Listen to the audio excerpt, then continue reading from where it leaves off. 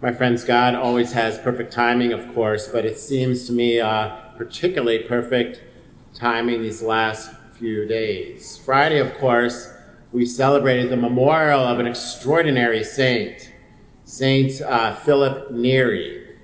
Almost 500 years ago, in 1544, only a couple days before he would celebrate the solemnity we celebrate today, Pentecost, he was in the catacombs, which was his daily custom. And he would often find himself, as he was that day, praying before the tomb of Saint Sebastian, an extraordinary martyr of the church. And Philip was begging the Lord for the gifts of the Holy Spirit to be strengthened in him. And then he would later describe what appeared to him as a globe of fire. The Holy Spirit, this globe of fire, came into his mouth and went down and lodged in his heart. He was filled with the fire of divine love. He was hardly able, in fact, to endure the intensity of this divine love. He had to even throw himself to the ground to try to endure the intensity that he was experiencing in that moment. He felt his heart swell. In fact, his heart did swell. It grew. It grew, in fact, so much that it broke 2 of his ribs. He felt this fire within him. And he, from that day forward, would be filled with the Holy Spirit in an extraordinary way. In fact, he was so physically filled with the Holy Spirit, he was so hot, they would oftentimes have to discard his clothing because the intensity of God's love for him was so great. Philip told no one. He told no one of this extraordinary event until 50 years later when he was on his deathbed. And he called one member of his community, one of the younger ones, and he told them the details I've just outlined for you, and perhaps other details as well. And he asked this young man, please tell no one until you too are on your deathbed. He told nobody, yet everyone knew. And not just 100 years later, when this became known and they exhumed his body and saw that this was true, his heart had grown, his ribs had broken. He told nobody, but everyone knew, because the Holy Spirit, the fruits of the Holy Spirit were so obviously and abundant in him, especially the fruit of joy. My friends, today we celebrate the solemnity of Pentecost. And Pentecost is not just another Sunday, is it? At Christmas, we exchange gifts, we give each other presents, right? At Pentecost, the Father and the Son send forth their Spirit. God gives us the gift of himself. He gives us wisdom and understanding, counsel, knowledge, fortitude, piety, and fear of the Lord, that first and lowest of the gifts of the Holy Spirit, that awe and wonder of God and his love for us. And when we accept these gifts of the Holy Spirit, we experience then the fruit of the Holy Spirit: love, joy, peace, patience, kindness, generosity, faithfulness, gentleness, self-control, and no doubt on and on. Pentecost is not just another Sunday. There is, we know this, a spiritual battle going on for our souls. We need Pentecost. The Holy Spirit is, after all, the comforter. The Holy Spirit is the sanctifier. We need this solemnity. We need the Holy Spirit in order to become saints. The Holy Spirit was given to the apostles in order to establish Christ's church on earth. And since the Spirit remains present in the church since that first Pentecost, the church continues to be the principal means through which Christ is present in the world. Today, of course, is our birthday. Happy birthday. And so we are filled with joy and peace and love and all the fruit of the Holy Spirit. Today, we celebrate the reality that the church continues Christ's mission on the earth. She is the sacrament of salvation, a visible sign of a hidden reality, a sign, an instrument of the communion of God with his greatest creation, the greatest part of his creation, the human person. My friends, in a certain sense, our whole Easter journeys, our Lenten journeys as well, has been helping us to see and to believe that Jesus, God, is working in our lives. That God did not leave us alone when Jesus ascended into heaven. He ascended into the sacraments so that we could share in great intimacy in the intimate inner life of the Trinity.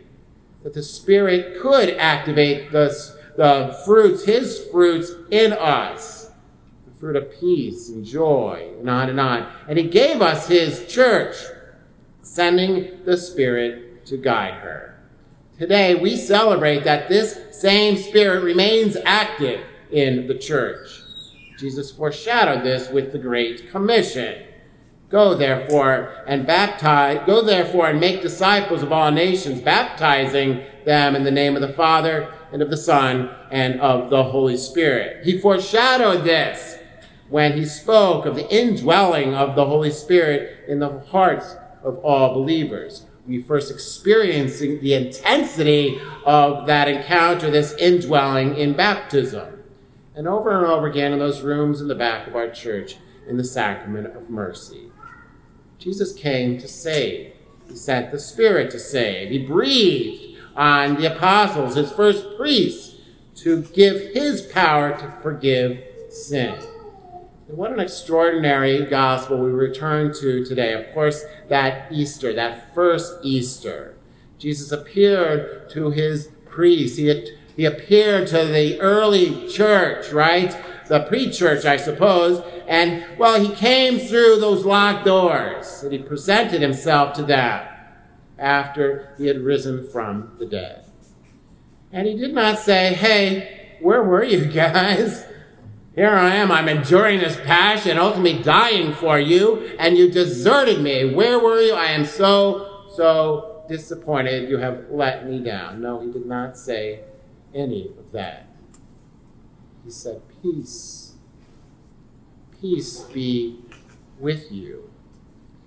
And so we are filled with joy. Pentecost isn't just another Sunday. Today, we celebrate the reality that Jesus Christ showed his wounds to the apostles in the upper room. He shows those same wounds to us here today. He wanted them.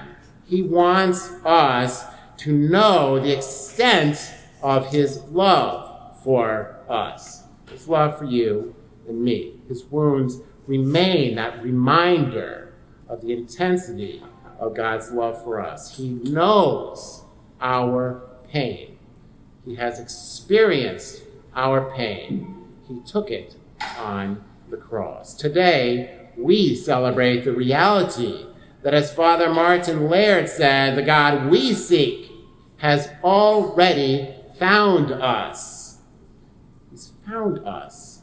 He already looks out our own eyes, is already, as St. Augustine famously put it, closer to me than I am to myself.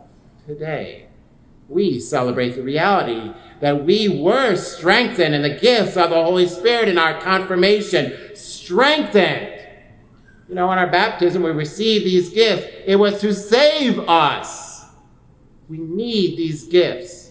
And we were strengthened in these same gifts at confirmation. Yes, for us, but also to be sent out that helps somebody else, these others in our life, to also experience its gifts and to be transformed by his grace. We are soldiers for Christ in a world that so desperately needs us fighting for their salvation. We're also fed by the Spirit in the Holy Eucharist. For where Jesus is, the Father and the Spirit are also present. Every day we have access in profound, truly transformative ways to the Holy Spirit in and through the sacraments. But also in our daily, generous, please God, and surely relational, intimate prayer. We celebrate today that while, as St. Paul said, we do not know how to pray as we ought, but the Spirit himself makes intercession for us with groanings that cannot be expressed in speech. We don't know how to pray as we ought, but every one of us knows how to waste time with the Lord. To just come here throughout the week. Our Lord has made himself, manifest himself here in adoration throughout the week. We can all just waste time with him. Just sit here in gratitude.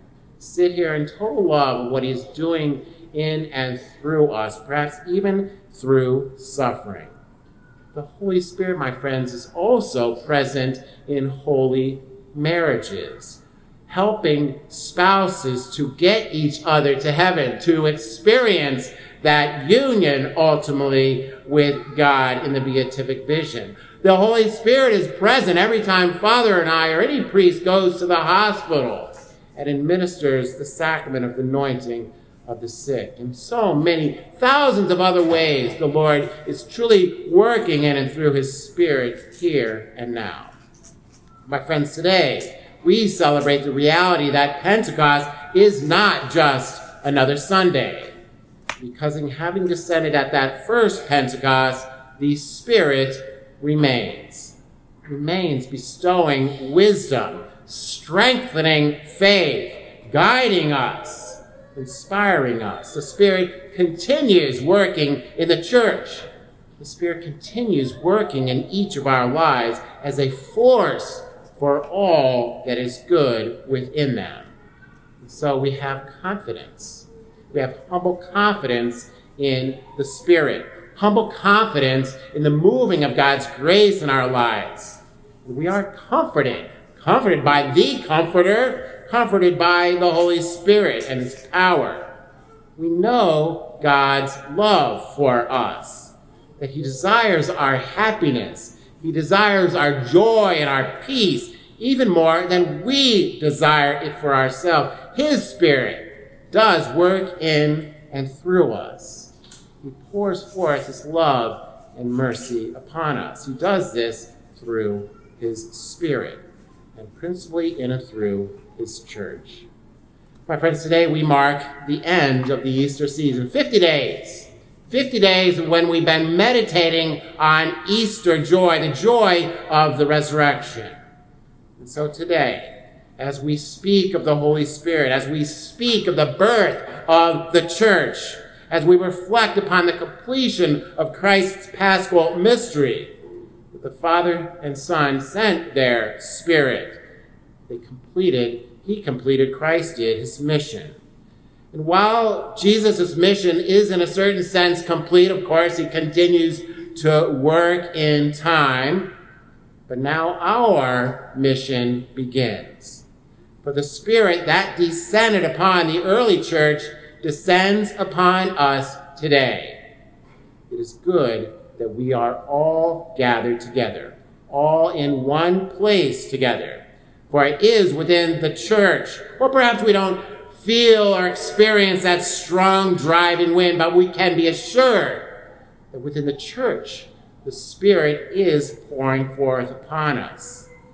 We'll fill not just this house of worship, but all the hearts and minds within it when we open ourselves to it. As the Holy Spirit rests upon each of us, he desires to fill us with awe and wonder, to fill us with that same fortitude, that courage that enabled the heroic men and women of our country to give their lives so that you and I could be free. That same gift, fortitude, courage, is offered to all of us, perhaps in a similar sort of way to, I know many of you do help defend our country, but also to defend us, defend each other in this spiritual battle that rages all around us. We need courage. We need this gift of fortitude to begin to speak out, to speak of justice and peace, to speak of the God of love and mercy, to proclaim the mighty acts of God. The Lord sent and continues to send his Spirit, as the psalmist so beautifully said today. And he desires to renew the face of the earth, beginning, of course, with each of our own hearts and minds. You know, perhaps we have not had a heart-enlarging or a rib-breaking experience of the Holy Spirit like St. Philip Neri. If any of you have, please let me know. I will get your cause up to the Holy Father. Yet each of us has experienced the Holy Spirit at work in us. God has continued to pour his gifts of the Holy Spirit upon us, to strengthen us for the important mission. And he does this so we can be that instrument of the same grace we have received to all the others in our life in this increasingly darkened world. Perhaps some of you are having the reaction that Moses had so long ago. God told him that he had a plan to free his people. Moses thought, great, awesome, Lord, you have a plan. God told him, you are going to be the one to implement this plan for me. And Moses was shocked by this plan that the Lord would want to use him to bring about this freedom for everyone else. But it is true. It's true for you and me as well. We are to be that instrument of grace to another. Each of us is called to do this by first nurturing the gifts we have all received, by living the sacramental life of the church, by generously entering into the silent union of God that is a relational daily prayer, by serving our neighbor. The fruits of the Spirit will then be manifested in and through us. Those fruits, the fruit that we all desire. Yes, love, and joy, and peace, and patience, and kindness, and generosity, and faithfulness, and gentleness, and self-control, and no doubt on and on and on. Then, like St. Philip Neri, everyone will know we have encountered the God of love and mercy. We've experienced his life-giving Spirit because the fruit of the Spirit will pour forth from us. My friends, the world needs us to respond to the movement of the Holy Spirit in our life. They need us to be filled with joy because we have found and fallen in love with our Savior. So joy just exudes from us, even in the midst of suffering. People in our lives need us to be instruments of peace and love. Those around us are literally crying out for us to help them to also fall in love with them. They may not know this. They may be responding in contrary ways, but it is a cry for help. It's a cry to love them, help them to find peace. They are begging us to be instruments of love and mercy. May each of us more perfectly respond to the gifts of the Holy Spirit we have received, continue to receive. May we allow his fruit to be active within us as we share the joy and peace that is Christ. And may God be praised. Amen.